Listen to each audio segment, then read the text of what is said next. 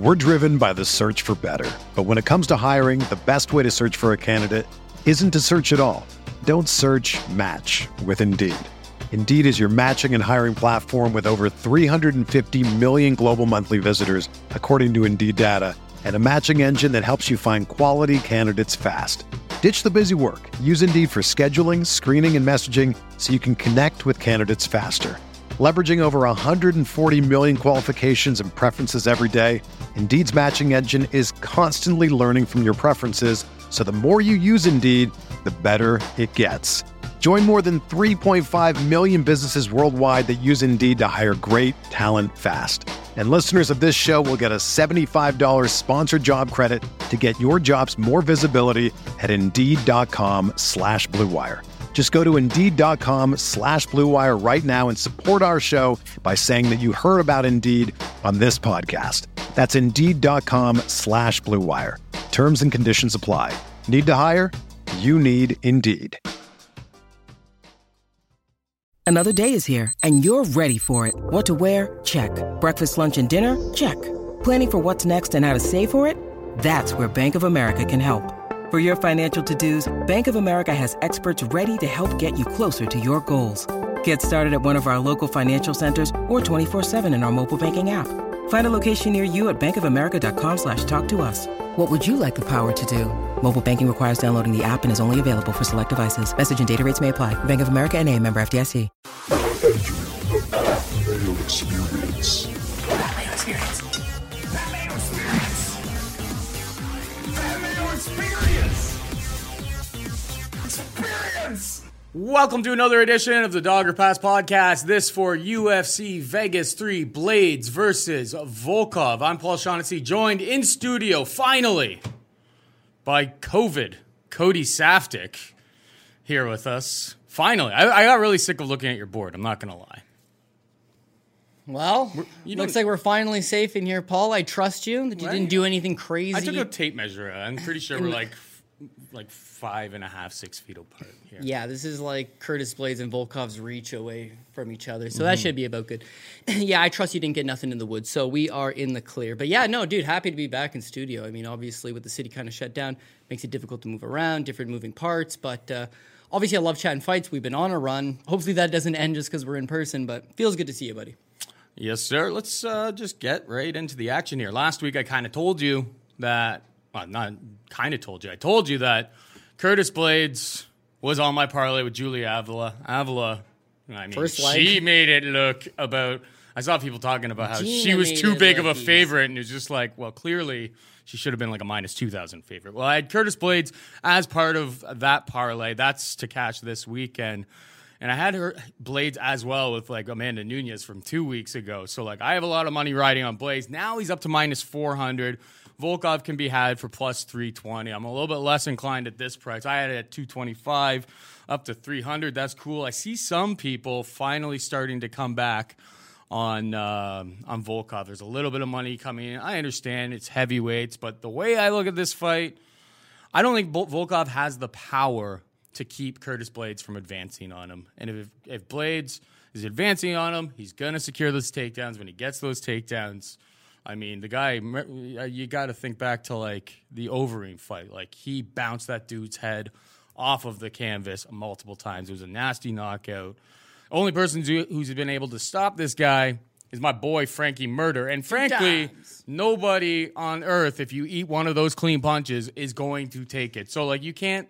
And in his defense, in the first time, it was the eye injury that, you know, in round 2, and it looked like maybe Blaydes was coming on, but his eye was takedowns, but yeah, he was 100%. So there's nothing off of his back losing twice to Frankie Murder. Most guys in the heavyweight division, in my opinion, I think all guys in the heavyweight division right now are gonna suffer the same fate. But yeah, Blaydes minus 400. I still think he wins. I think you can add him to parlays. I just don't.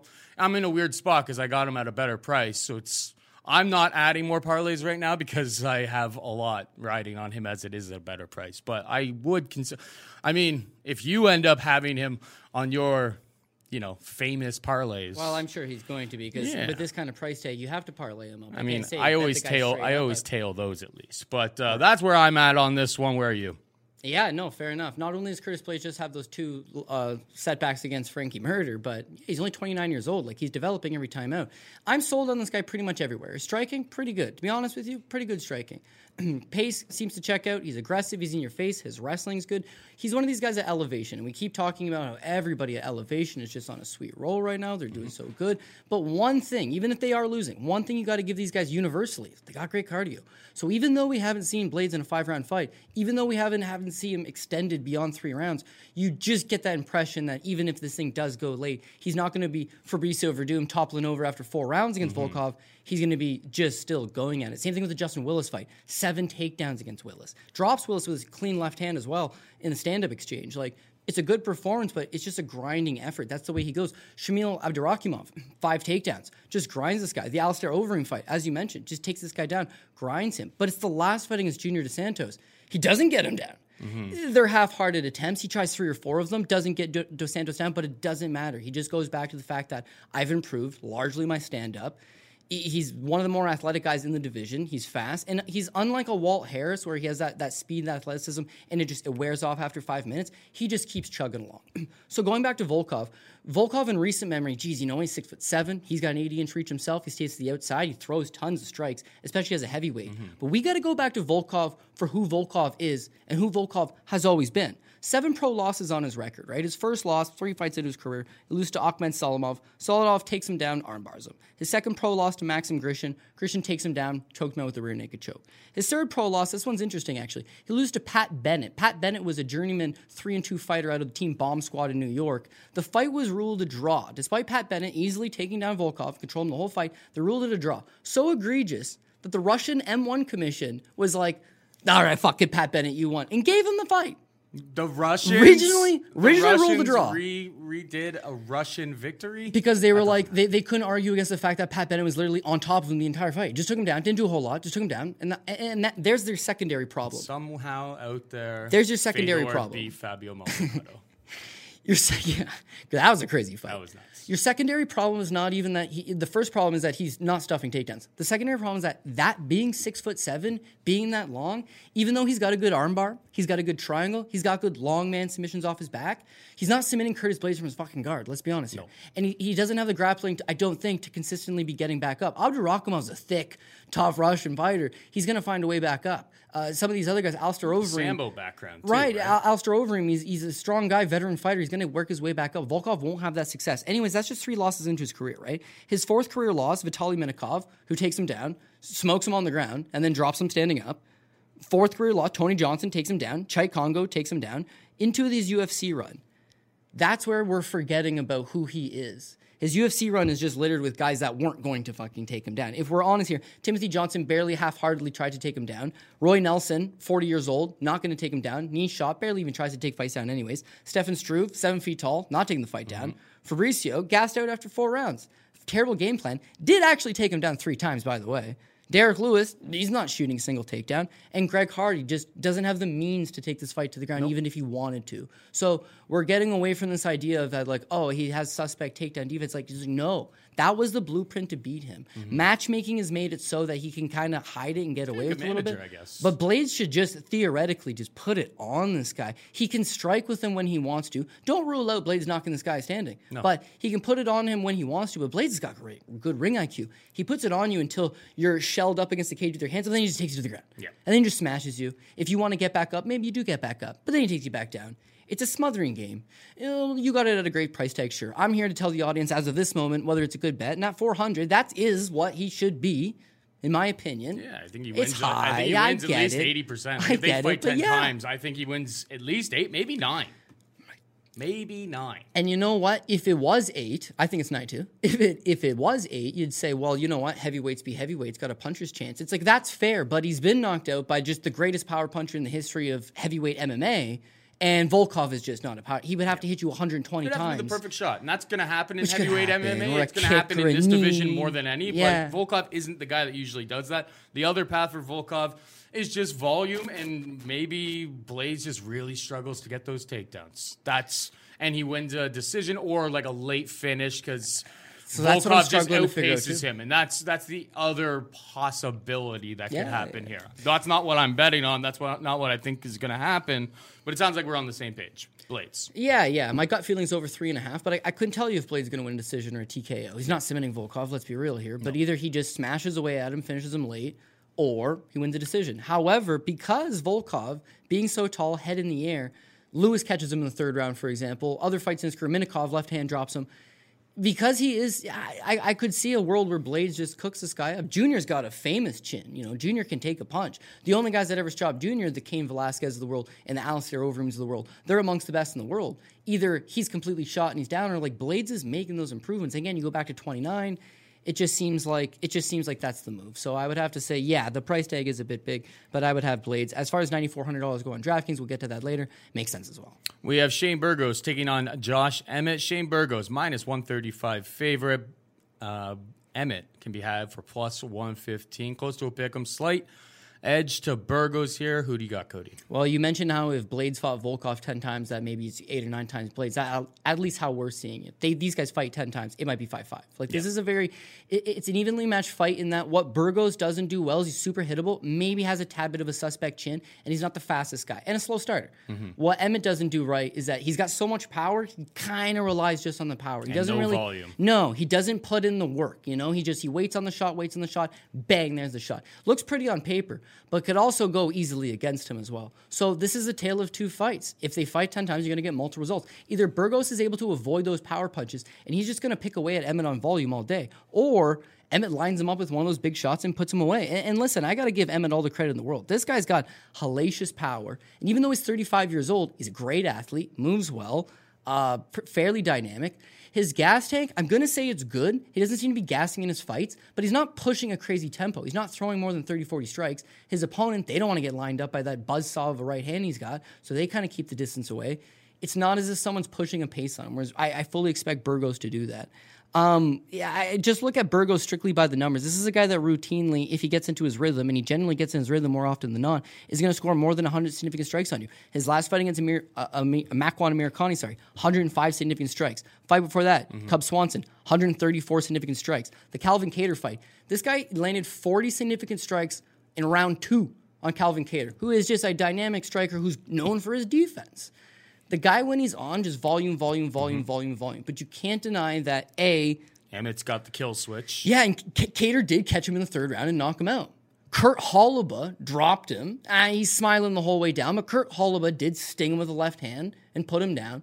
If Emmett lands that shot on you, and by the way, I said he landed 134 on Cub Swanson. Well, Cub Swanson likewise landed 129 on him. He's there to be hit, and Cub Swanson doesn't pack a whole lot of power. He's a volume puncher, he's a dynamic puncher, but he's not that one-hitter-quitter kind of guy that Emmett's proven to be. And I'm not even just buying too much to like Emmett's power. Oh, man, this guy just cracks. It's like it's a legitimate list of guys that he's blasted away. We'll start with Felipe Arantes. He drops him 6 times. Doesn't knock him out, but drops him 6 times. The Ricardo Lamas fight, KO of the year. You worry for Lamas' health. Now, I know the same thing happens to him in the Jeremy Stephens fight, but he drops Jeremy Stephens in the first round. Imagine if he stops Jeremy Stephens in that first round. Then now, all of a sudden, he's on a 6-fight winning streak where he's knocked out Ricardo Lamas, Jeremy Stephens, Michael Johnson, and Mirsad Bektic. He's a title contender. He's a legitimate title contender. But Stephens got back up, and Stephens laid him out. And that's why MMA is a bitch. It turns just like that. So I can't discredit anything that Emmett's done. He is way faster than Burgos. He's more dynamic, and because this is only 3 rounds, if Burgos does his late come-on thing and doesn't score that finish, he might just be down on the scorecards. That could be a legitimate problem. Just like when he was down against Charles Rosa. Maybe he's down on the scorecards, but he gets that 3rd-round finish. I don't want to rely on that. Anyways, it's very even. I want to just tell you dog or pass. That is the move.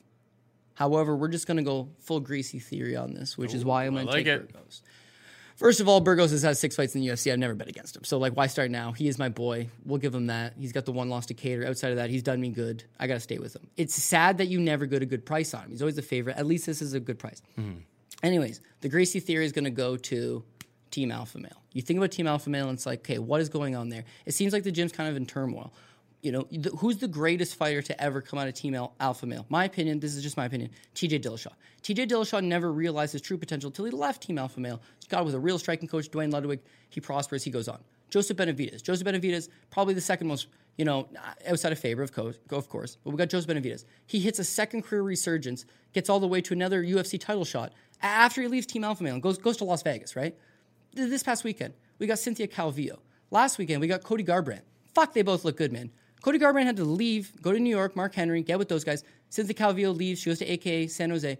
Now you're seeing those guys at their best. I was all in on Andre Fili. Who's Josh? I'm glad Andre Fili got the decision last weekend because, hey, man, I'm on him and got the decision. I think he deserved to get the decision, but he didn't look great. No, it wasn't his best performance. No, it wasn't his best performance. When you look at some of the other guys that have been in that gym recently, Song Yadong, Anthony Hernandez, Fluffy Hernandez, he got smoked out by Holland so fast. Guys caught, shouldn't be in the UFC. Honestly, he did not look good. He could have lost that decision to Marlon Vera is all over his There were a lot ass. of people screaming robbery, and I don't know if it was a robbery, but it was close fight.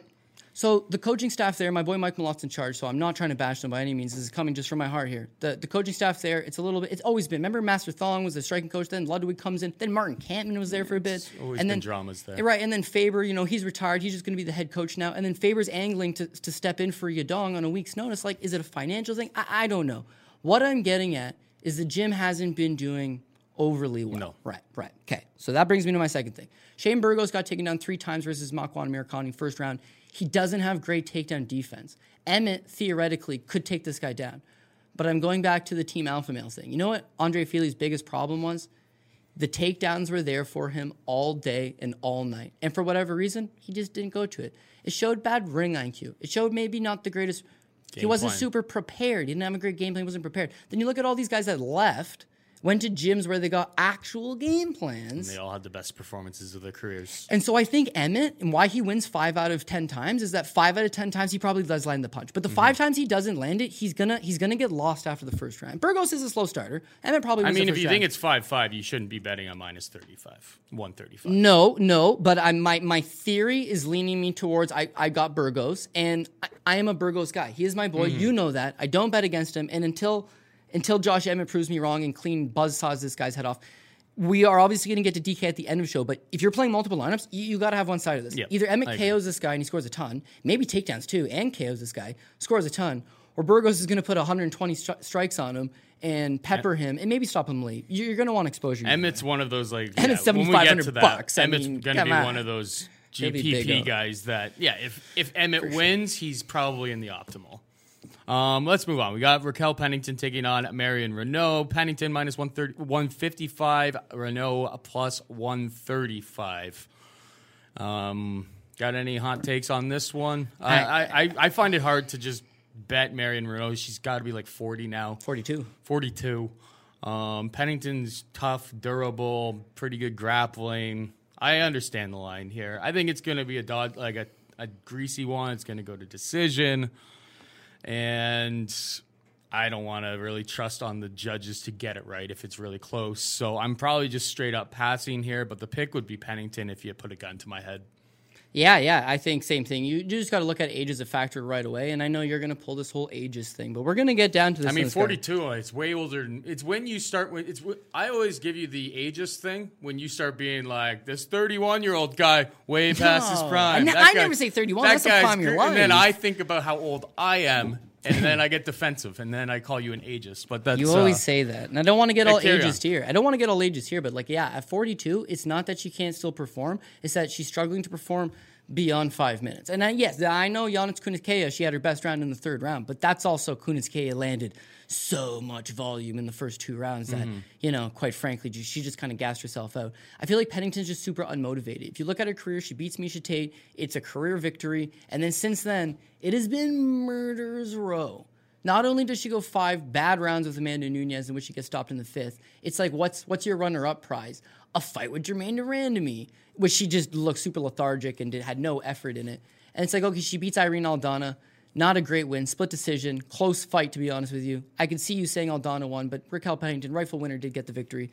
And then the follow-up fight, you get Holly Holm. Like, there's just no upside here. She's 10-8, but it's a little bit deceiving in that she's 10-8 against what? The number one girl in the world, Nunes. The number 2 girl, especially if you're thinking about at 145, or like if you want to look at it that way, and Germaine Durandamy, and Holly Holm, who's like one of the perennial top contenders, obviously like a number 3 in the division. So these type of spots where she's taking on a 42 Marion Renault, she has got to look better. And it's not hard to say, gee, she looked okay against Holly Holm. She looked okay against Irene Aldana, but a step down should definitely favor her. Marion Renault needs to get the fight to the ground. She wants to get the fight to the ground. However, she's going to struggle mightily in the takedowns against just a bigger, stronger, more physical fighter in Raquel Pennington. Raquel Pennington also engaged to Tecia Torres on the card. They're grinding hard, man. They're in camp right now with Rose Namajunas. They've been in camp the last. She's known about the fight for 3 weeks.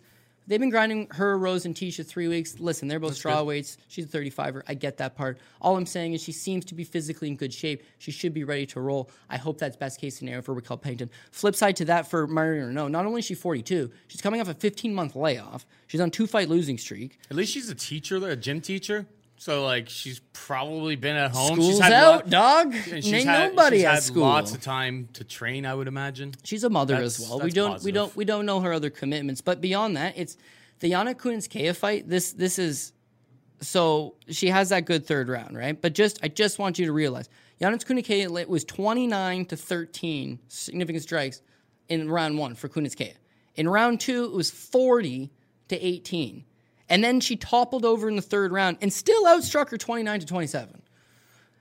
But it's the fight before that, Kat Zingano. Kat Zingano takes her down 6 times. Renault attempts to pull guard in that fight. She gets physically out-muscled, and she gasses out after 5 minutes. That was her at 40. That's what I expect here. This is not going to be a striking affair like Kunitskaya, where she gets bombed on 120 times. Not going to be that. It's going to be a grinding affair up against the cage, where she potentially gets taken down. Raquel Pennington, not known to get submitted, should just grind away at this girl. And yeah, I could see it going to decision. I see it being a close-ish decision. I don't know if I want 155 for close-ish decision, but I'll take it. Yeah, I will take it. And Raquel Pennington would be the play there. $8,800 on DraftKings, no way. But the 55 money line, I could see it, totally do. 11 years the junior here, bud. We got Bilal Muhammad taking on Lyman Good. Bilal Muhammad -120 favorite. Lyman Good can be had 4 + 100. Lyman Good, when we talk about DraftKings, he's going to end up being DraftKings chalk because he's 7,300 and this is a pick'em. As for the actual fight, I mean, Lyman Good has a lot of size on Bilal Muhammad, but Bilal Muhammad has a lot of speed and probably cardio on Lyman Good. But Lyman Good hits hard. He's usually very inactive. Doesn't usually get very much done in the first round. But when he lays a big one on you, you feel it. And we have seen Bilal Muhammad against Vicente Luque, very, very talented striker. Sharpshooter. And Joe Ben's a sharpshooter, too. For sure. This guy's herky-jerky. He is herky-jerky. He's strong. He's strong. He's got the power. He's very live to get that knockout. But I think if this goes 3 rounds, it's going to be Bilal Muhammad just outpointing, outpacing.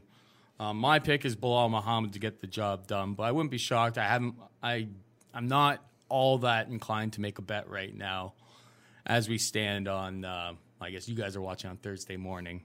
I haven't made a bet on this at all. But Bilal Muhammad is the pick. I think he just wins with volume, stays out of trouble, avoids the knockout punch. And I'm going to bet on those guys, the cardio and the pace, a little bit more often.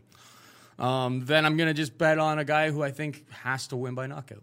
Yeah, that's fair enough. You also got to think about if we're getting into conspiracies and, different ways of thinking about it. Who said we're getting into that? No, but we're during this pandemic, we're doing this virus. Guys that naturally have great cardio and fight 3 rounds, fight 5 rounds. When he was a Titan FC champ, 5 rounds all day. Like, he's got great cardio, Bilal Muhammad.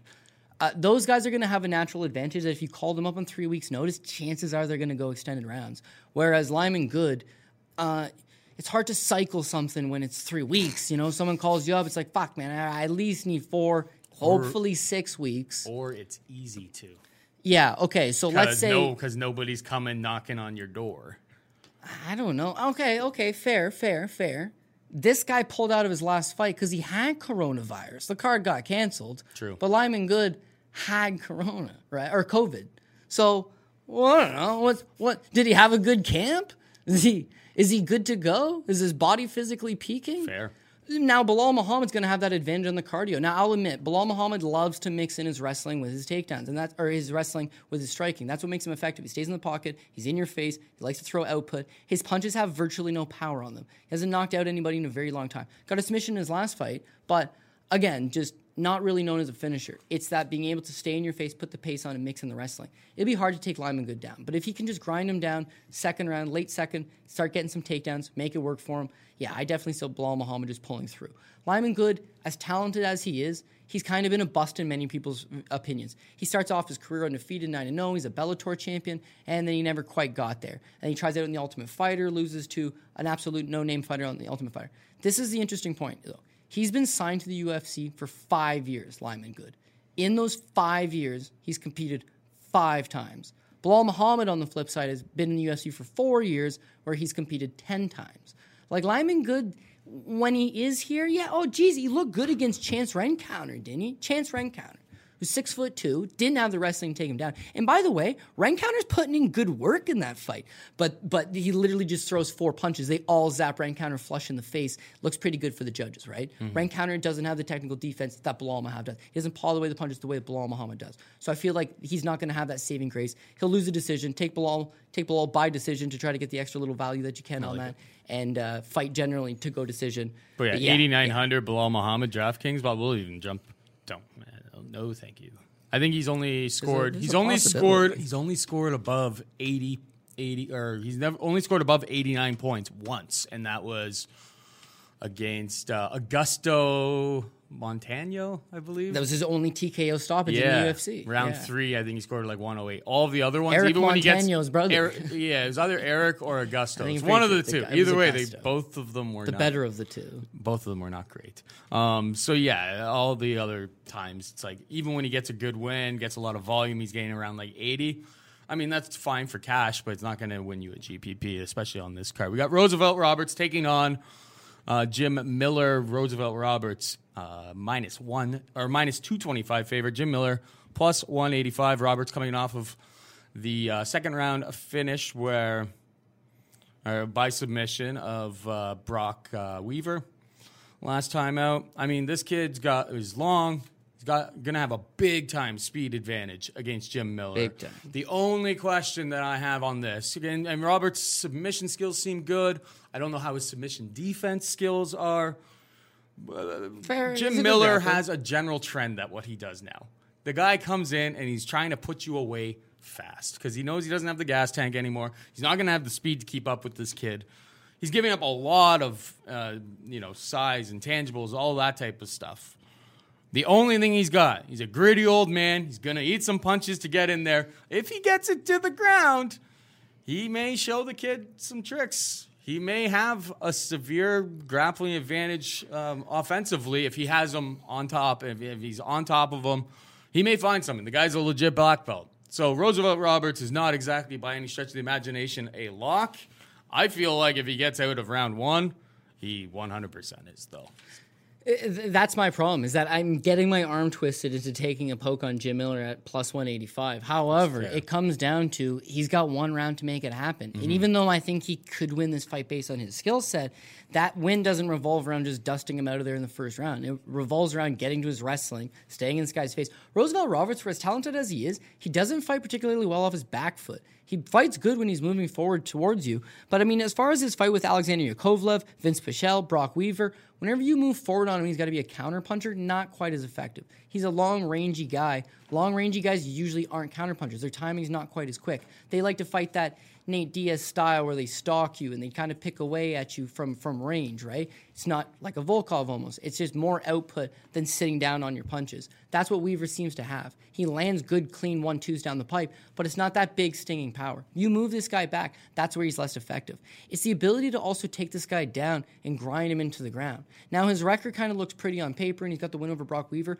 The thing is, realistically, if you look at it deep, it's not that impressive. Starts off with you crushing Vince Pichel over him, where he came in as a minus 260 favorite, right? Right there, it already got the impression here's a 24-year-old kid with 2 fights in the UFC. By the way, those 2 fights are Daryl Horcher and Thomas Gifford, guys that are no longer employed with the UFC. Horcher went 1-3 with the organization. Gifford went 0-2. Both have since been released. Mm-hmm. But Vince Pichel, you snuff it out. All Pichel does is just big strongman him. He moves forward. He's stronger in the clinch, takedowns when he wants them, outstrikes him, But he was able to do it for multiple rounds. So he's able to do it for multiple rounds, right? So now the kid comes back against Alexander Yakovlev, right? In the first round, he beats Alexander Yakovlev. He's faster than him, just like he's faster than Jim Miller. He's sharper than him. He outstrikes him from the outside.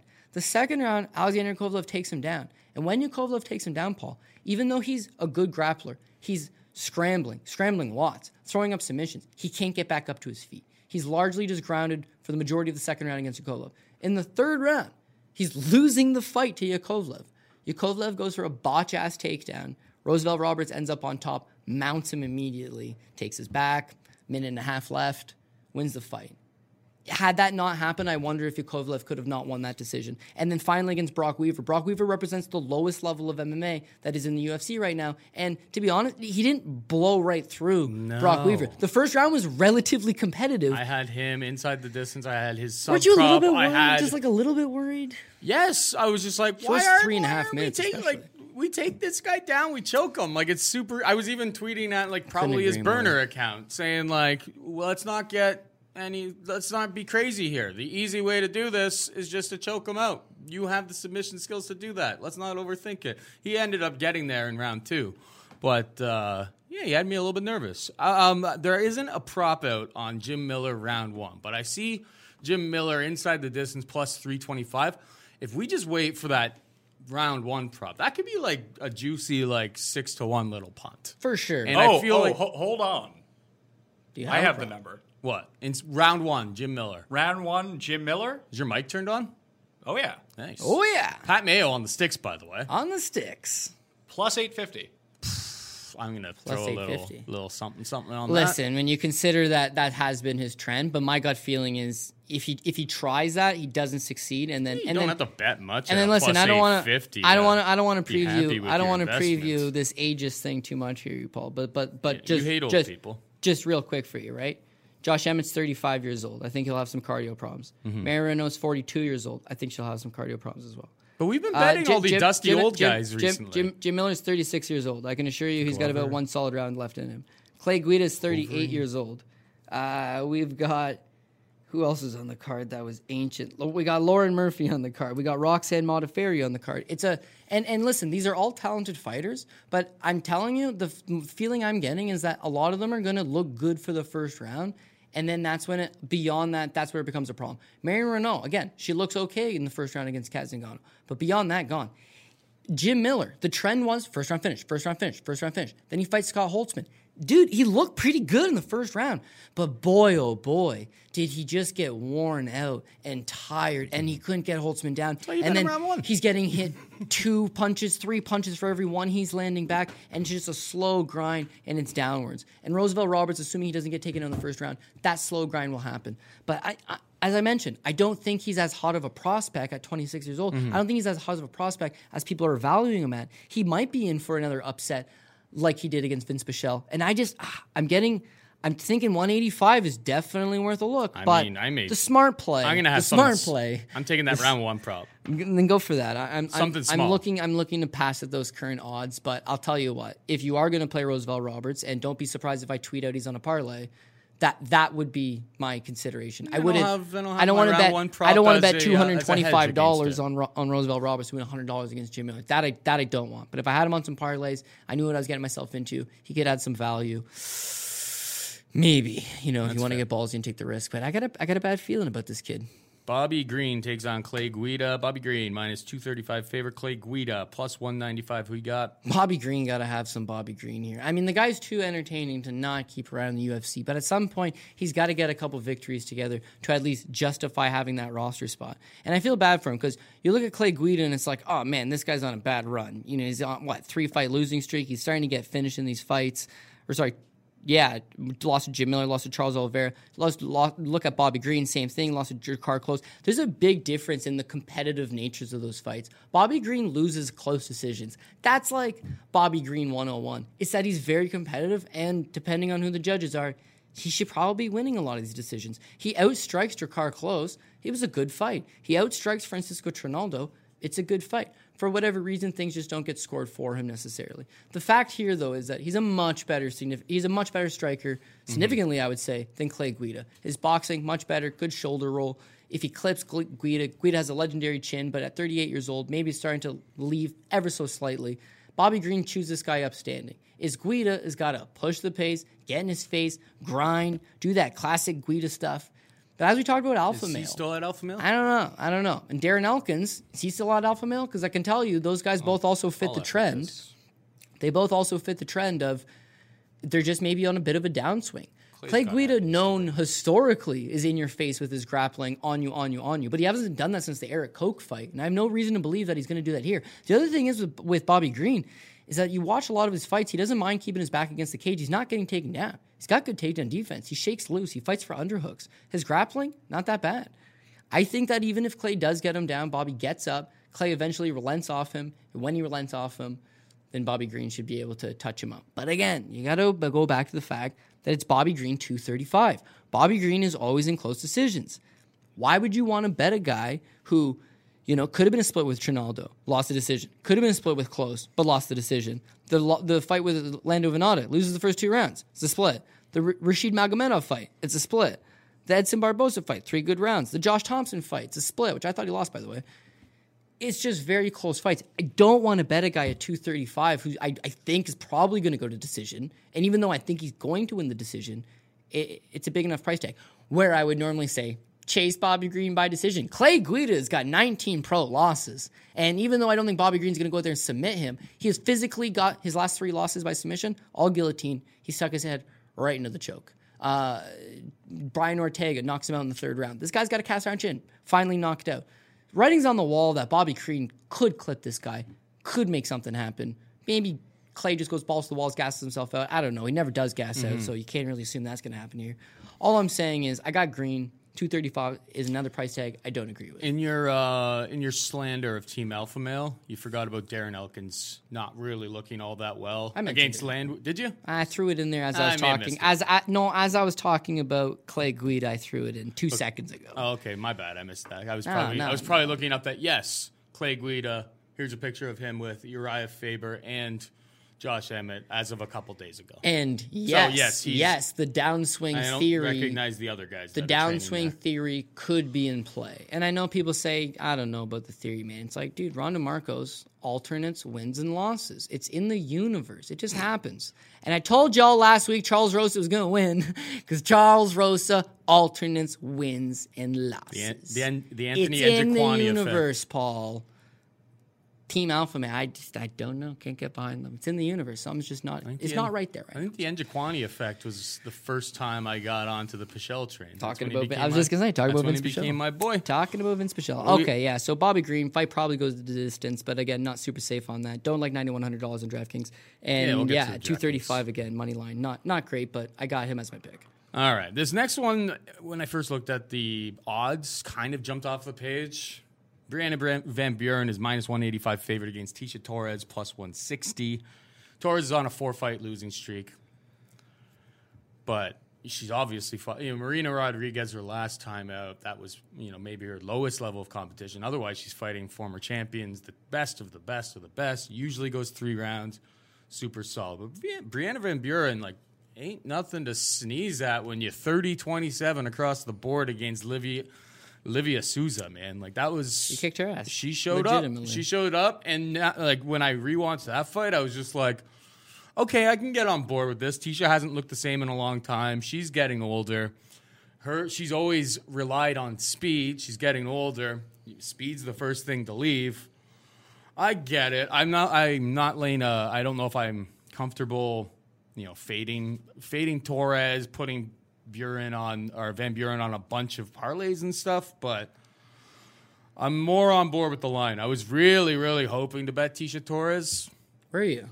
Well, just I never do, but plus 160 against somebody who's a little bit more unproven seems a little bit wide to me, to be perfectly honest. Before rewatching the Livia Souza fight. Now it all kind of makes sense, but nothing's really all that juicy. I don't think I'm jumping in on this one. Unless you change my mind, as always. I listen to you, and just about only you, when it comes to UFC fights. Yeah, no, I think you go with Brianna Van Buren all day. Did you happen to watch the Tuesday night Top Rank Boxing I do not. Anyways, this Cameron Crail, he's I 17 saw people and 15. talking about it. Cameron Crail, he's 17 and 15. Why is he on this card? I don't know. There was a couple guys that should not have been on the card. All the same, it's like the scrappy Hawaiian guy. He's in there against a 10-0 undefeated Kazakhstan fighter. It's like, oh man, this might not go so good. Kazakhstan. Very nice. Very nice.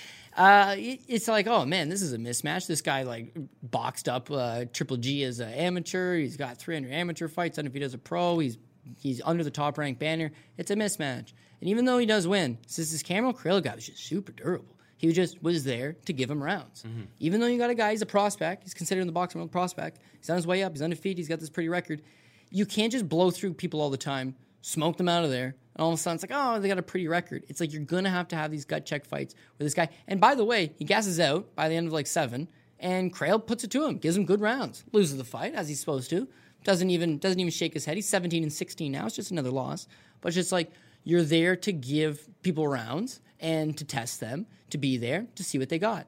That's what Tecia Torres has fallen into the role to. There was a time where she was a top contender. There was a time that we thought that maybe she'd get to title contender status. But realistically, at her height, Paul, she was never in the talks for a title shot. She never reached the altitude of a title shot. She had the opportunities to get to that spot. She just has always come up short in those opportunities. Of course. And then and if you look at it in hindsight, she's got a win over Rose Namajunas back in Invicta, who's a future champion. Angela Hill, who's a current, top fighter in the division. The fight with Michelle Watterson, another, perennial contender of the division. She's got good wins. It's just that they're always sparring matches. The fights always play out as just like a sparring match, just like it's in the gym. They always go to decision. She has one submission.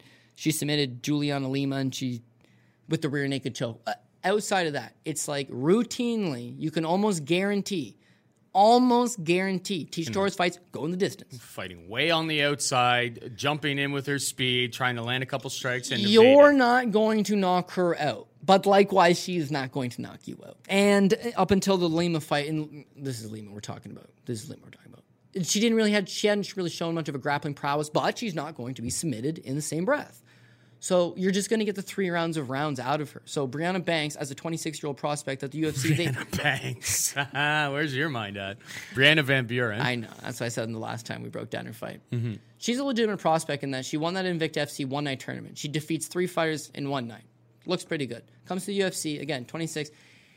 It's not just the one win over Liviane Souza. It's that she did everything right in that fight. She outstruck her. She took her down. She grappled when she needed to. When she got taken down, she fought off her back extremely well. Her cardio looked good. Her poise looked good.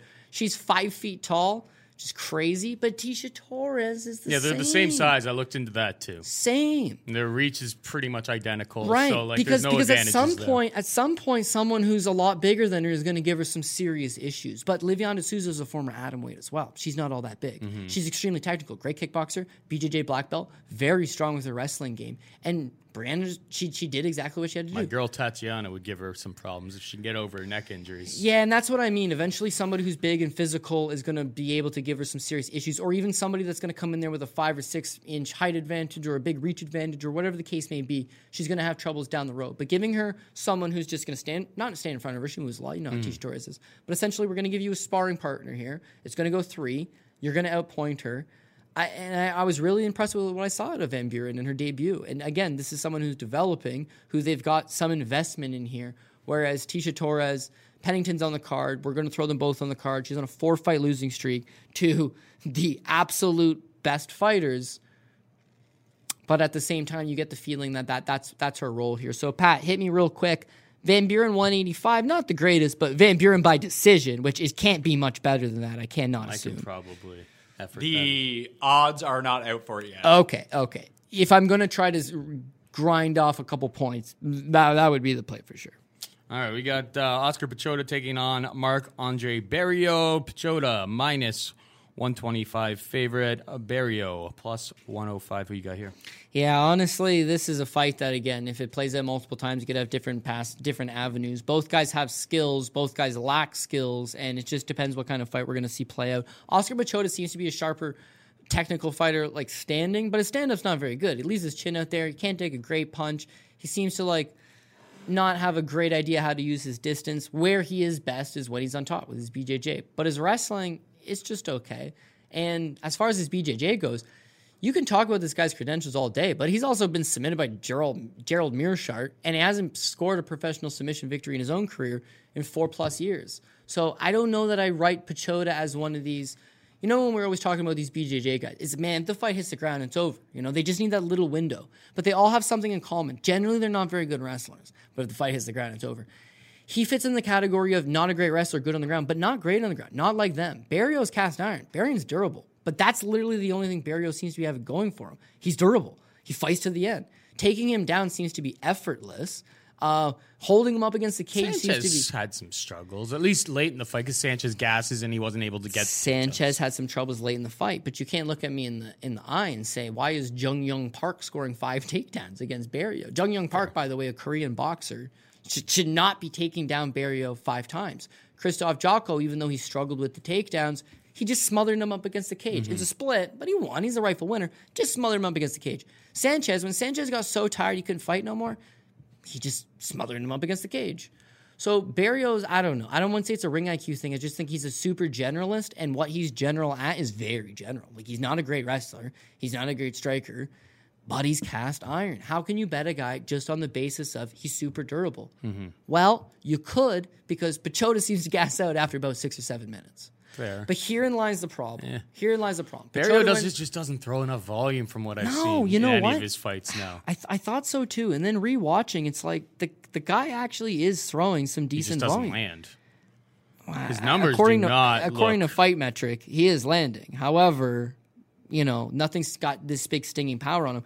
Him versus Sanchez, just bear with me on this. Him versus Sanchez, he scored 69 significant strikes. Nice. Sanchez was on his ass the entire time. He was taken down twice. He was on his back, and he was largely up against the cage. But he still squeezed in 69 strikes. Pretty good. Krzysztof Jotko. Jotko just swarmed this guy the whole time. He got outstruck by Jotko 40-31. They both had a strike each, and it's a split. Sure, but Jotko's a top 15 contender, so at least it's a name fighter. And then him versus Jung Young Park, that's the anomaly to me. I don't know why he just shit such a goose egg, and that's why I have to go with Pichota on a straight pick. But if I wanted to go with a dog, it's only plus 105. Maybe somebody comes on Pichota. This is probably closer to a 50-50. Sounds like you want to see weigh-ins and see how the rest of the week plays out on this one. You know why my slight lean ended up going towards Pichota? Because as I just laid out for you, what's the path of victory for Barrio? Is that he probably loses the first round, right? Maybe second round. Gets a second round, third round knockout. Pichota starts getting tired in the second round, right? Barrio loses maybe the first 2 minutes of the round, comes back, wins the second round, puts it on this guy in the third round, maybe has that late comeback. His problem is that that's literally what he's tried to do in his first 3 UFC appearances, and it has not worked. So why would I now assume it's going to? To his credit, no, not to his credit. Andrew Sanchez and Jotko are both better fighters than Pichota. Facts. Jung Young Park is not. So again, it's the outlier of like maybe he's not as technical. Like even his TKO run, dude. Like honestly, I watched this guy. Like what's his win? Adam Hunter, Brendan Kornberger. Like come on, man. Like what are we valuing him on? But I need a dog. He's only 1-5. That's a pass. That's a hard pass. I have not told you to pass on most of these fights, even though you should be able to tell from the breakdowns. There's a lot of pass. This is a risky card. However, I will tell you that fight's a pass. Unless you get better dog money on Barrio. Fuck that. I'm off. To answer your question from earlier, yeah, Brianna Van Buren minus 145 by decision is what I see out there, but I had it listed as minus 185. Pretty much across the market, it's went up like 15 to 20 points. She's over minus 200 favorite pretty much across the board. Yeah, again, we talked about we wanted to get saving 50 to 70 points depending on kind of where you bet it. If you're really, really confident that there's no finish happening here, I guess you take that. I've been very surprised. I don't know if this is a thing. I don't know. Just something I've noticed over the last 4 or 5 events. The props, they aren't matched very properly. It's if you're a big favorite, surely you're going to finish the guy. Yeah. But it don't play out like that. And you've been getting prices. Last week, the play, we had Dvalishvili over Borg by decision. No brainer. Dvalishvili is a decision fighter. Borg's pretty durable. Going to go to decision. Fight doesn't happen. Dvalishvili still goes to decision, right? The Andre Fili fight. He's a 220 favorite over Jourdain. He's 120 by decision. Mm-hmm. Well, Fili's a decision fighter, and Jourdain is very durable. Mm-hmm. Like those fights, 185, I don't like that. 145, buddy. and I've got someone in Brianna Van Buren who, I'm not going to say a decision fighter, but when you're 5 feet tall fighting at 115 pounds, there's not a whole lot of kinetic energy. Like I don't see her knocking out someone in Tisha Torres who's gone 3 rounds with literally the greatest fighter in the history of this division. So one would have to imagine decision because we have Van Buren by decision, 145. Got to go that route. Jillian Robertson, your baby, takes on Courtney Casey. Minus 120 Robertson, plus 100 Casey. Hot takes here. Yeah, I mean, I think I got to go Jillian Robertson. I have a feeling that she could blow it for me, but the problem with Courtney Casey is that just the takedown defense is not there. And whereas she totally got away with that. Down totally got away with it. Okay, so Barella has the fight as where she wants it. The takedown, pretty effortless. An arm bar from guard. I didn't think those existed anymore. I see them once in a while in this division. Yeah. Or 25 or 35, but you know what I'm saying. Yep. Just not a good look. But again, as much as you can see, be like, dude, Casey just submitted a black belt, offered back with an armbar. Impressive. We were all worried about, was she just going to get taken down? And it kind of proven that she was going to get taken down. Now with Jillian Robertson, that's kind of her forte, is these takedowns. She got good top pressure, and she can get the takedown. But could she get trapped? Could she get caught in something like that? She's been known to give up submissions, you know? Or as much as she has good cardio and she pushes the pace, she leaves these openings. Courtney Casey's way more seasoned. She's had a lot more experience in the UFC. She's also, probably a higher level of jiu-jitsu. But I don't know that it's so marginal that she just catches her with an armbar off guard. And I think Robertson gets the fight down when she wants. As far as the striking goes, Casey, decent striker. But again, going back to that long man style, I know she's not super tall or anything like that, but there's not a whole lot of power. It's mostly just set up the punch, set up the punch.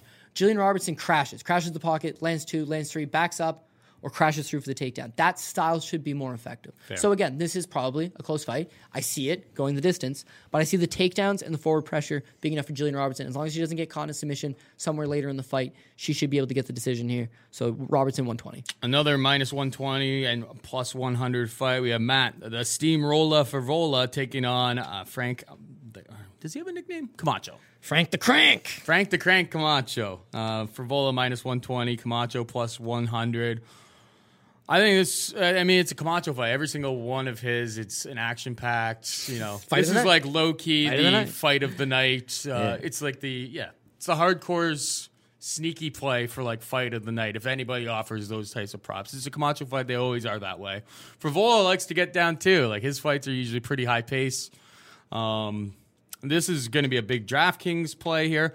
And I'm going to go with Favola in this spot simply because I like what I see from these New York guys right now. Aljo puts in the best performance of his career. Merab, obviously, his opponent drops out, puts up 13 takedowns in the follow-up. These guys are looking like the cardio, Aljo did so fast that the cardio didn't have to get tested, but he always has cardio. I mean, these guys look like they've been putting in a good camp. Favola's been in the room, I believe, with all of these guys guys around his weight class, getting ready for all of this stuff. I'm happy with what I see from the New York guys here. So it's a close fight, but Favola is the guy that I want to be on. What about you? Listen, I hear you. But similar to a fight that we broke down where it's like, okay, this is either bang or bust. You either get the KO or you don't get the KO. That's the sense here, is that Favola, I like what he offers here. He's got a really grinding game. He's got a great gas tank, and the guy's got the will to win. But man, his striking is just extremely limited. He's willing to strike, but he's there to get hit. And he's shown, I don't want to say super chinny, but I mean, he's getting stung pretty bad. Polo Reyes knocks him out of his UFC debut a minute flat. Polo Reyes never augmented to much a whole lot after that, but it was more so just he's there to get hit, you can knock him.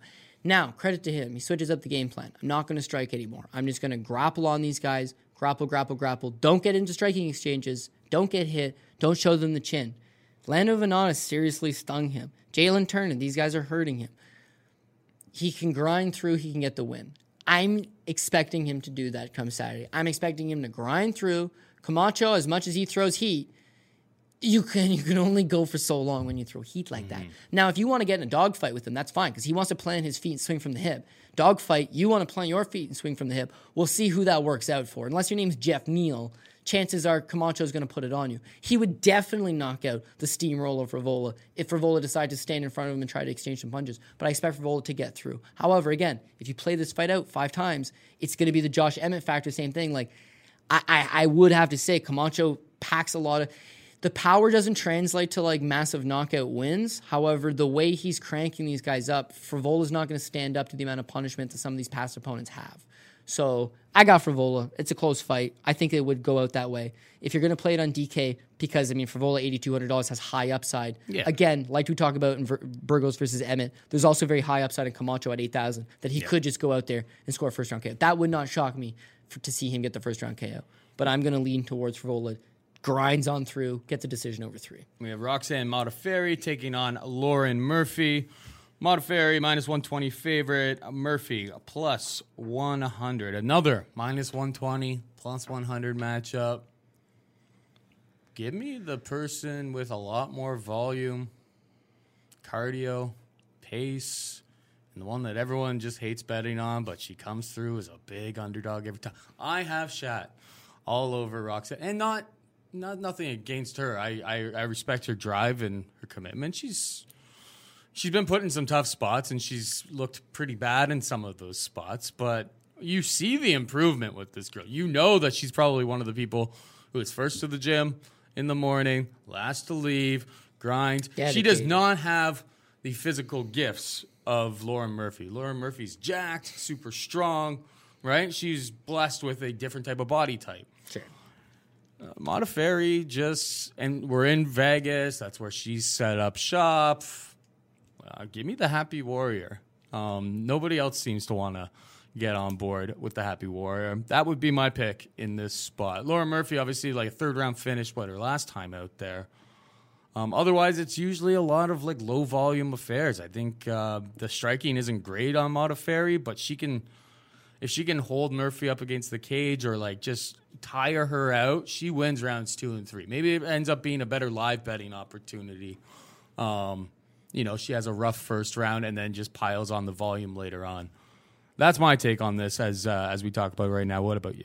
Yeah, honestly, I can't get behind Roxanne Modafferi. And I know there's been big spots in that last fight. She catches a huge ticket, kills me massively. Goddamn Macy Barber. I can't get behind her. Has nothing to do with the age, has nothing to do with the miles on her. It just has everything to do with like as far as athleticism goes. She's got good takedowns, which is shocking to me because she's just not strong at all. But she gets the fights to the ground, and when she gets the fight to the ground, she does have good jiu-jitsu. We got to give her that. As far as the striking goes, she's developed into one of these people that just doesn't ultimately care if she gets taken down because she got good jiu-jitsu, that she'll just get in your face and throw, and she's willing to throw more. And like you said, volume, and maybe she'll just chip away at Lauren Murphy. Lauren Murphy's not exactly the rangiest fighter. Lauren Murphy doesn't really let her hands go, but if anything, it's like Lauren Murphy's just that trucker at the 7-Eleven that'd just beat your ass, man. Like, she's so tough. Mm-hmm. She's from Alaska. She's Alaskan tough. I went from Alaska, moved to the desert in Phoenix, Arizona, like 2 of the hardest climates I would imagine to live in. Yeah, and just, she looks desert/Arctic tough. Yeah, what a big switch, eh? But also, she's 5'8", so she's not going to give up this like massive height advantage to Roxanne Modafferi. And her thing here is that she's legitimately way stronger than Roxanne Modafferi. So where Modafferi got Macy Barber to the ground, Macy Barber, blew her knee out. I mean, you got to factor that in a little bit, right? Well, if you asked her dad, she only had one leg. Like, my God, she's very, very compromised in that spot, man. Should have thrown the towel if she was that bad. What are you talking about?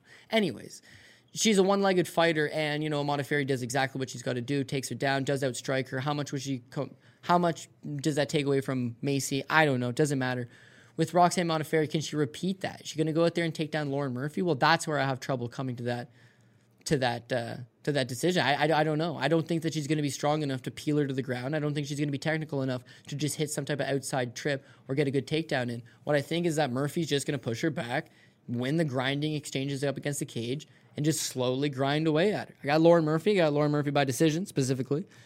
Not a pretty fight, and I'm not saying that because of both women's physical features. I'm saying just it's going to be a grinding affair that goes 15 minutes. That might not be the most exciting of fights. But I got to go Lauren Murphy. And plus, I have not a whole lot of dogs on this card. Whereas people might say, man, going with the no dogs again. It's like, dude, only 2 of them hit last week. We had one of them in Charles Rosa. You can't just chase dogs all the time. There's spots where it's like, oh, that guy performed better than the odds suggested. Yeah. Mm-hmm.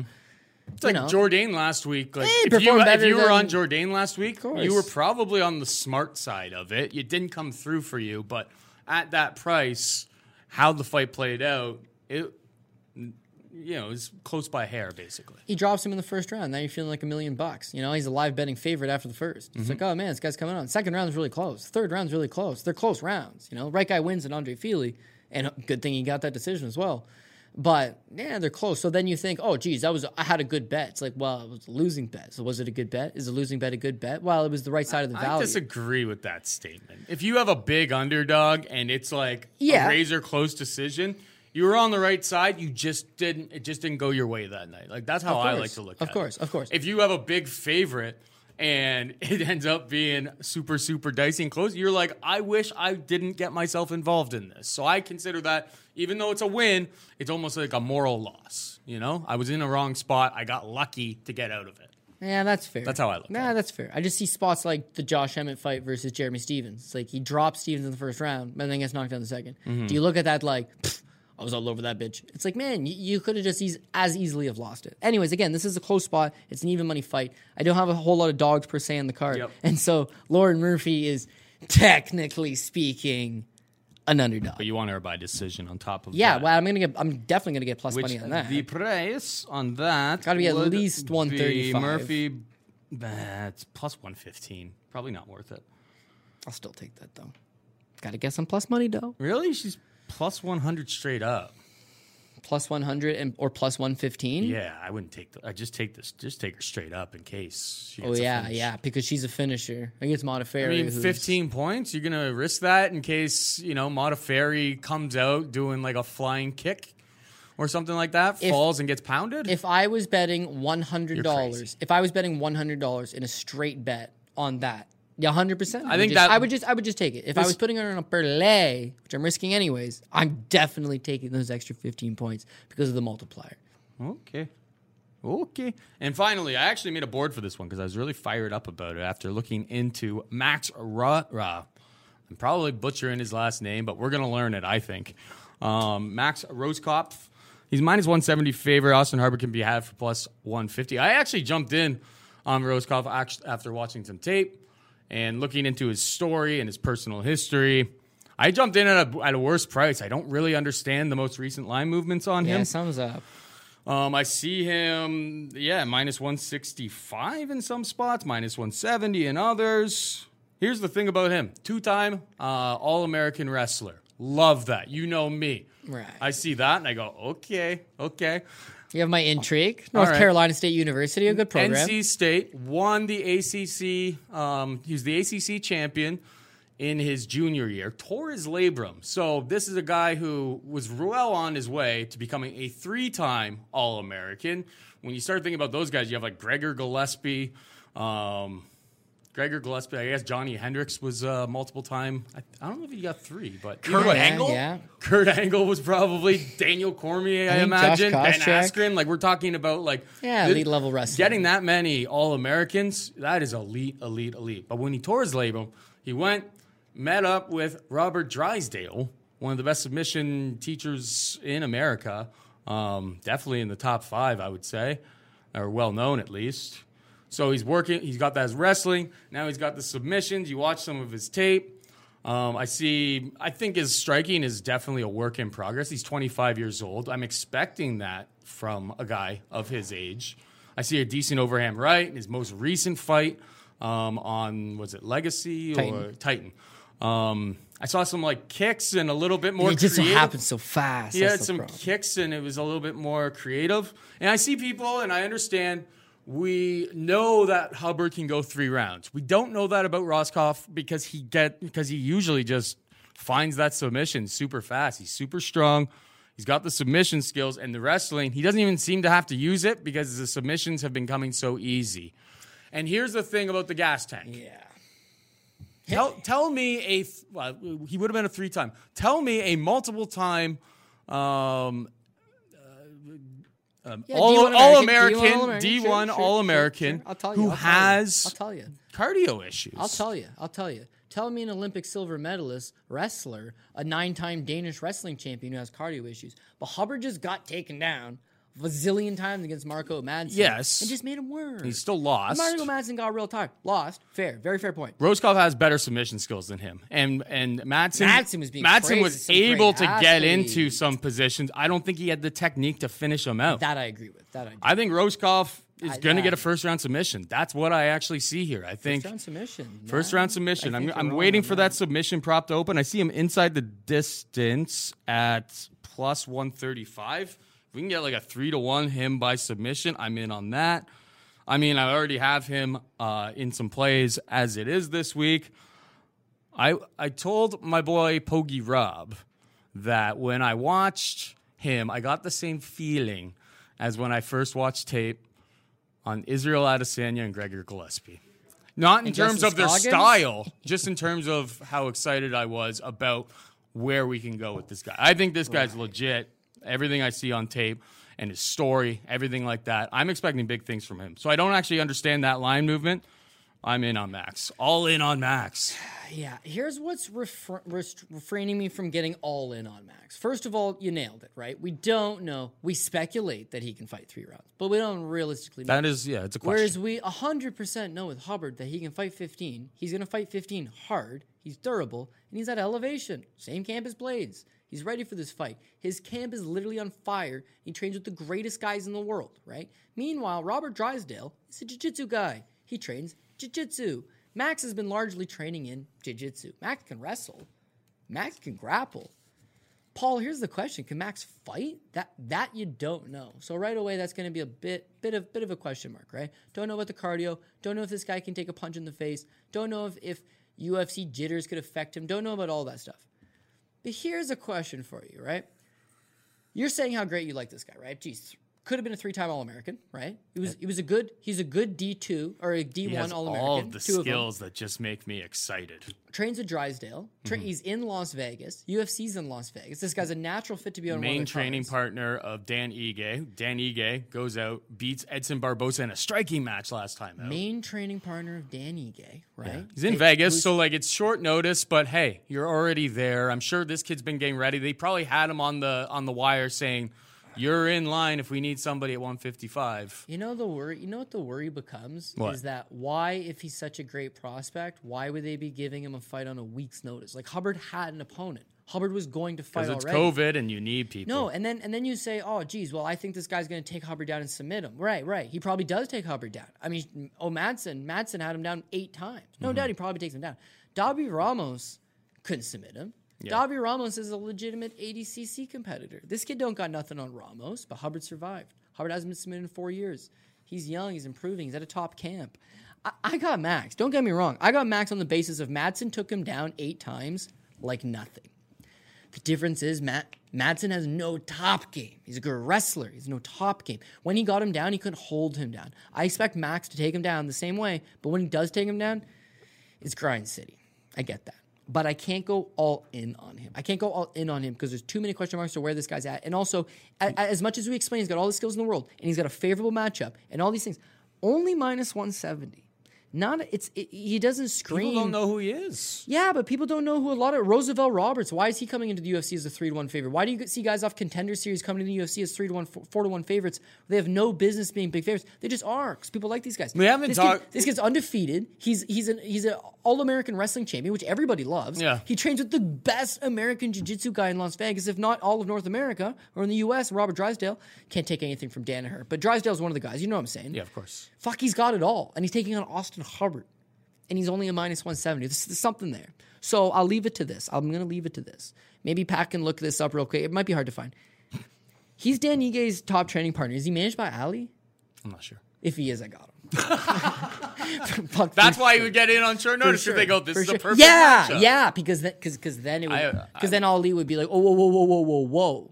We got a guy. I mean, his other main training partners are Puna Soriano. Yeah. Ali guy. They're all Ali guys. They're all Ali guys. They're at Extreme Couture. I'm telling you, man, this is, and we've been talking about these COVID markets. The problem is that most people don't watch tape. When I watched tape, I was just like, this guy has the goods. Maybe I'm wrong, but I'm pretty confident I'm right. Well, and one thing I will throw on that is that Madsen's like physically imposing and he has his way with Hubbard. And then as round 3 comes on, Hubbard's just, man, it's too hard taking down this big guy. This big guy's leaning on me. Madsen 5'8", Hubbard 5'10". This kid's 6'1". Like he's 6'1", and he's got 73 he's pretty big for the weight reach, so class. he's got man.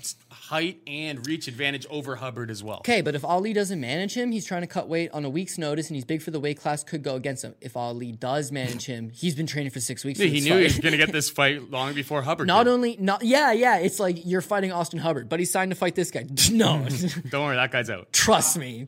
I have researched something. I don't know if this is right or not. What is sucker punch? Oh, is he sucker punch? Then he's not. Dominion or domination? Domination. I don't know. Sucker punch entertainment is Brian. Who knows though? Those things Brian change. Butler. Yeah, that could be what he's listed as, like unless it's like a new news outlet or something like that. You know what? Greasy Theory. Because like you don't sucker hear, punch you don't doesn't hear, manage him. It's just for instance, little, you don't under the hear books. when somebody signs with Ali. Like if some 5-0 prospect signs with Ali, that's not news, right? Yeah, so okay, he could have already been over. Right. If all of his boys are over, I'm willing to wager see, that him and Ali have had that talk. Yeah, but Ige's Ali's boy, and he got set up with great opportunities right at the get-go. And Soriano, holy fuck, dude, talk about a guy that's been set up with some nice opportunities right at the get-go. This kid's taking a fight on a week's notice. He's their training partner. Yeah. I don't know. Yeah. I'll look into it more. He's got the skills. It's just I got a bad gut feeling on that one. All right, how about this? Then? What we got? His Twitter handle is MaxOut115, but it's 3 X's for Max. Let's go. Triple X. Max Payne. I'm in. Now Cody's into. All right, let's rip through DraftKings here. Start at the top of the board, move all the way down. Blades, obviously, we like them. Yeah, I like Blades, $9,400. He's got 5 rounds to deal with. He's got the takedowns to score you points, significant strikes to score you points. Could knock him out. Could just butcher him for 5 rounds. Either way, that bodes well. 9,400 is obviously a lot, but he's the biggest favorite on the card. People got faith in him, and he's got the kind of style that's going to get you that many points. Burgos versus Emmett. You want some exposure on both these guys, if you're possible. Not the same lineup, of course. Emmett is obviously the plus side, $7,500, and he's got a massive opportunity to go out there and get that K over Burgos, score a ton of points. Burgos, meanwhile, he's probably going to rely on going 3 rounds, won't get you the finish. $8,700 is still a tad high, but if he wins, he'll get you those points. Just depends which one you're going with. I'm going with Burgos personally. We talked about conspiracy theories. We talked about how he's my boy. Whatever. You can make your choice on that one, whether you like Burgos or Emmett. They both got some merit, but I will admit the price tag is so much better on Josh Emmett, considering he's only plus 115 realistically. Pennington versus Renault, they're just not going to be high scores, right? Nope. Pennington's going to try to grind this girl down. Renault doesn't really have the gas tank to go hard beyond 5 minutes. Going to be low scoring. You don't want exposure to that, even though she's cheaper. Cal Pennington too high. Pass on. Lyman Good versus Bilal Muhammad. Yeah, you mentioned it. Bilal Muhammad would be a decent play if he came in appropriately priced at like $8,600, $8,500, Yeah, he's just $8,900. I can almost. He's going to be super low owned. I can almost guarantee you. I can doesn't almost really guarantee score, you so he's it's going tough the to get on board. distance. Yeah, I can almost guarantee you he's going the distance, right? So he's going to throw a lot of strikes, but he needs to mix in those takedowns to get me enough points to get me up to that $8,900. And Lyman Good, Lyman Good is very sporadic in that 5 fights in 5 years. What's that? Sometimes he shows up and he looks awful. Sometimes he shows up, damn, he looks good. We don't know what version is going to show up, but if he shows up half decent, $8,900 is going to be very tough.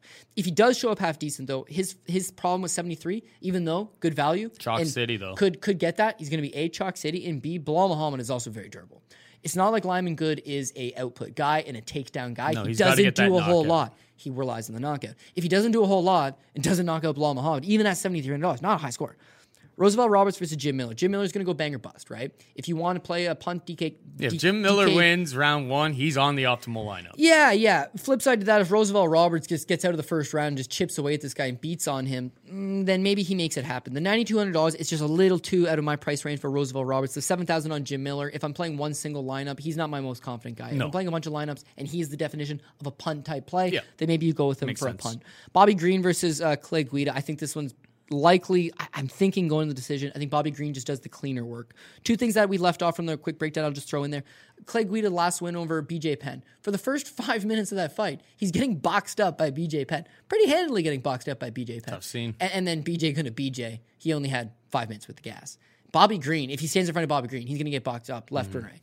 The other thing is Bobby Green loves to talk shit in the middle of the fight, right? Always. He's the best. You got to keep this guy around. It's literally legendary. Go rewatch him versus Drakkar close recently too. He's like, oh my god! Him on Affliction 1. He looks at Oscar De La Hoya after that dick kick over JJ Abrams. He looks over at Oscar De La Hoya. He's like, oh shit, it's Oscar De La Hoya and Donald Trump. This guy's legendary. However, sometimes with the crowd, in your ear. I don't know. Maybe you don't hear him.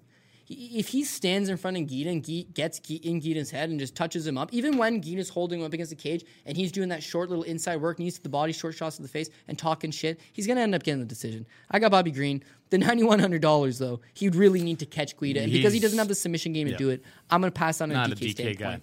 Dan Beer versus Tecia Torres, you're very much getting a kickboxing match, probably no takedowns. If she scores 100 significant strikes on Tecia, which is hard because Ticia's very mobile, 9,000 is just, it's reflective of she's a big favorite on the money line. Maybe not even a big favorite, 185. She gets to 100 significant strikes. There's 50 points right there, plus the decision. If she gets a couple of takedowns, she gets to the 90. But I don't think we don't have like the. She needs those takedowns. We don't have like the 120, 130 upside in the same way. Not a whole lot of guys. Like a Blades up top. Like he could score 150 points. Not a whole lot of guys style on Tecia as well. And then when you look at the opposition that she's faced, always it's running like, away and those are the people evading. that style on everybody, right? So it's a little bit difficult to look at it from that regard. True. Oscar Pichota versus Barrio. I think you're probably going to want some. I don't know. Honestly, Barrio's going to decision. Last 3 fights in the UFC, been decision. Hasn't shown a ton of KO power. Even if Pichota rolls over and gets super tired and he gets a third round finish, there's not enough middle of the fight work. No, you can get a third round finish and score like 60 points. Right, and now he's only $7,600, but that still is something. The flip side of that on Pichota is that Pichota's got the skills to finish, Oh, he knocked out Tim Williams. By the way, he's getting pieced up by Tim Williams, part of KOing him. Not a great stand-up fighter. And it's jiu-jitsu. Jeez, hasn't submitted anybody in 4 years. Like, he's seemingly got skills to finish, but it'd be hard to finish Barrio. So I think you hit a pass on that one, too. Robertson at $8,300. That one's interesting. They're both interesting. They're both interesting because Robertson's going to score points based on her takedowns. When she does get takedowns, if she hopefully holds her down, works her way at her, improves some positions, we get some passes, we get some ground and pound. Next round, get another takedown. Maybe Courtney Casey gets back up. Maybe she does it all over again. Great. Courtney Casey's flip side, if you're, in Casey's regard, maybe she gets that submission. At $7,900, I feel like that could be low ownership fight. Could be important. Camacho versus Frevola. Frevola either grinds him, scores a bunch. Camacho catches him. Take your flavor on that one. We're leaning Frevola. I could see it going the other way, though. Murphy versus Roxanne Modafferi. You got to think that one's going to be low owned. I'm having a look at Murphy. I know that sounds crazy, but $7,700. If she just gives her a royal grinding and they score that, I don't know. I'm definitely going to have to look at that one a little more. And then Roshkov versus Hubbard. Lock. That's your lock then for $8,400. You got to put him on DK as well. He should be able, if he goes and gets those same 8 takedowns that Madsen believe what had. my eyes see. No, fair, dude. Maybe I'm wrong, but fair. I like what I see from this kid. Fair. I see big things. Big things. Oh, well, he's fucked. He's fucked. If he can take... If that's what you see, big things, he's in a lot of trouble, man. I mean, Gillespie was a guy that I kind of thought the same. Who then got booted lopside the head by Kevin Lee. Your boy Justin Scoggins. Justin Scoggins is a future world champion. We talk about fights. What's he doing right now? I mean, that was the one that got away, for sure. The one that got away. No, but like, for instance, with Gregor Gillespie, me and you know this game. It's like, if Gregor Gillespie and Kevin Lee fight 10 times, he doesn't lose by head kick knockout every single time. Gregor's going to get him down in some of those fights. He's going to win the fight. I don't know. You would think that, right? One result doesn't mean that he's complete dust. What I haven't liked about Gregor Gillespie is that he just doesn't stay active enough. He likes to just be out fishing from the looks of it, and that's, I think, really stalled his career. This kid's 25. I see that he's with the right training partners, working on the right skills, onwards and upwards. You know what? I got a question. What? Yeah. So... you got Blades as like your expensive guy. Yep. And then these two in like the low 8,000s. Maybe you throw Miller on in a GPP, save a bunch of cash that way, or Murphy. Yeah, I like Blades and then these low guys. Yeah. But anyway, like, who's the other expensive guy besides Blades? Like, you're gonna have salary. I guess Roberts. Yeah, no, I would. Yeah, I'd say Roberts or Bobby Green, but Roosevelt Roberts, you get at least the sense that he probably could get that finish. You're going for the big GPP, whereas Bobby Green would be more of a cash game play, even if he loses to Khalid Guida, not getting finished. Yep. Whereas, yeah, maybe Roberts gets blown out by Miller in the quick first round like we talked about. This could be one of those cards where, even though it sounds silly, you can just probably, those lower-end, mid-range plays, there's going to be finishes. And we're seeing these on a lot of these cards. It's not the highest talent discrepancy. So there's a lot of fights like Aguilera versus Ivy. It's the first fight of the card last week, right? Ivy, theoretically, unproven. Some shit looks good on tape. I'll admit, I butchered that one. Guy looked decent on tape. Was literally in mid-process falling over before punch landed him. Just so scared shitless to get in there. I don't know. I couldn't look at you in the eye and say Mac's not going to do the same thing because I just don't really know, right? So you kind of got to the pedigree. Like these. Yeah, he's got a way better pedigree. Way better pedigree. These multiple-time All-Americans show up to the UFC and they deliver. That's just what happens. Yeah, I don't know, dude. Like, I'd love to say, yeah, I agree, because they've got the number one pedigree. But with Austin Hubbard, it's like he trains with All-Americans every day. You know, he's been fighting in the UFC. He's got good cardio. His team's literally probably one of, if not the hottest team in the sport right now. And he's right in their weight class. Fuck, there's a lot to like about this guy over a debuting fight. And we keep talking about, like, last weekend, Nam versus Adeshev. You got a guy all this experience in Nam versus a debuting guy in Adeshev. And it's just like Nam was just way more crafty than Bruce Leroy versus Hooper. Hooper's got no experience, and Bruce Leroy's got all experience in the world. That's fair. But people are on Hooper. It's the same thing. This kid looks hot. He's undefeated. He's young. He's got good size. Trains at a good gym. He's got all this prospect status, but it's like we just don't really know if he could fight. If he goes out there and smokes out Hubbard, that's impressive to me, because Hubbard's fights gatekeeper. that I have watched of him. This kid looks like he knows how to fight. Yeah, and they're not terrible guys he's fighting either. No. But I do think he's not as good of a grappler as Davy Ramos, and Hubbard survived against him, and he's not as good of a wrestler as Madsen, and Hubbard survived against him. So he probably wins. I think he wins. I'm picking him, as we talked about, but it could be a dicey spot. He's not on all my parlays, that's for sure. Fair enough. All right, hit us with the PRP and we'll get out of here. Hitting you with the PRP. Yeah, again, probably got a lot of favorites. Sorry with that, guys. We're going to go with Curtis Blades. Not sure on a prop on that one. We're going to go Shane Burgos, and I would take a decision prop. Burgos by decision. And by the way, if you're parlaying, don't be parlaying props. You know, that's a way to get greasy. If you're parlaying, pick them straight up. If you're betting it straight up, you know, you don't want to put 135 on Burgos, take him by decision. We're going to go with Pennington by decision. Bilal Muhammad by decision. Rosebell Roberts. I don't like that fight at all. I could be talked into Miller, but honestly, Roosevelt Roberts is the play, and I'll take him by decision. Definitely by decision. Bobby Green, by decision. Van Buren, by decision. I'm going to take Pachota by decision. God, I don't love that. I'm going to take Barrio. I need a dog. Barrio's my dog. Ooh. Hopefully we get better dog money on him, but I will take Barrio as the dog. Jillian Robertson, 120, by decision. We're going to take Frivola by decision. Lauren Murphy by decision. No, and I'm not just saying that because I'm running it through that. On the way to the office today, and I looked at all my stuff, this is a decision card. My opinion, decision card. Fights. At least we're in Vegas. Some guys are getting knocked out. Some guys knocked out. Curtis Blades should be able to get a TKO. Emmett could knock him out. Definitely Emmett's got the ability to knock him out. Miller in that submission, potentially. Maybe Roberts grinds him away late. Like Clay's chin's not gone. Van Buren versus Tish is definitely going 3. Barrio, all of his fights go the distance. Robertson versus Courtney Casey, like that could be a finish. And Frivola Camacho could be a finish. And maybe Hubbard, but Hubbard's proven to be very durable. So even if your guy wins, probably by decision, no? I mean, he's got a lot of quick finishes, so you tell me. Man, I trust your take. You feel good about it, I'll go with it. But you know... I'm gonna be calling up his college roommates and figuring out the story on this guy. Like someone's not super high on him if the Vegas bookie didn't hammer it already. I think these COVID markets are nonsense, though. Okay, people look at, this guy's a newcomer coming in on short notice. I don't watch tape. I'm just gonna bet the guy with UFC experience. Well, those guys have been winning, no? Like it's easier to stay ready when you're experienced. Like even though there's some older fighters on this card, those guys know how to fight. I just like that at least Max's training partners have also been fighting recently. Yeah, and Hubbard's haven't, right? Because the Drew Dobers and the Justin Gaethjes of the world, and Blades is on the card.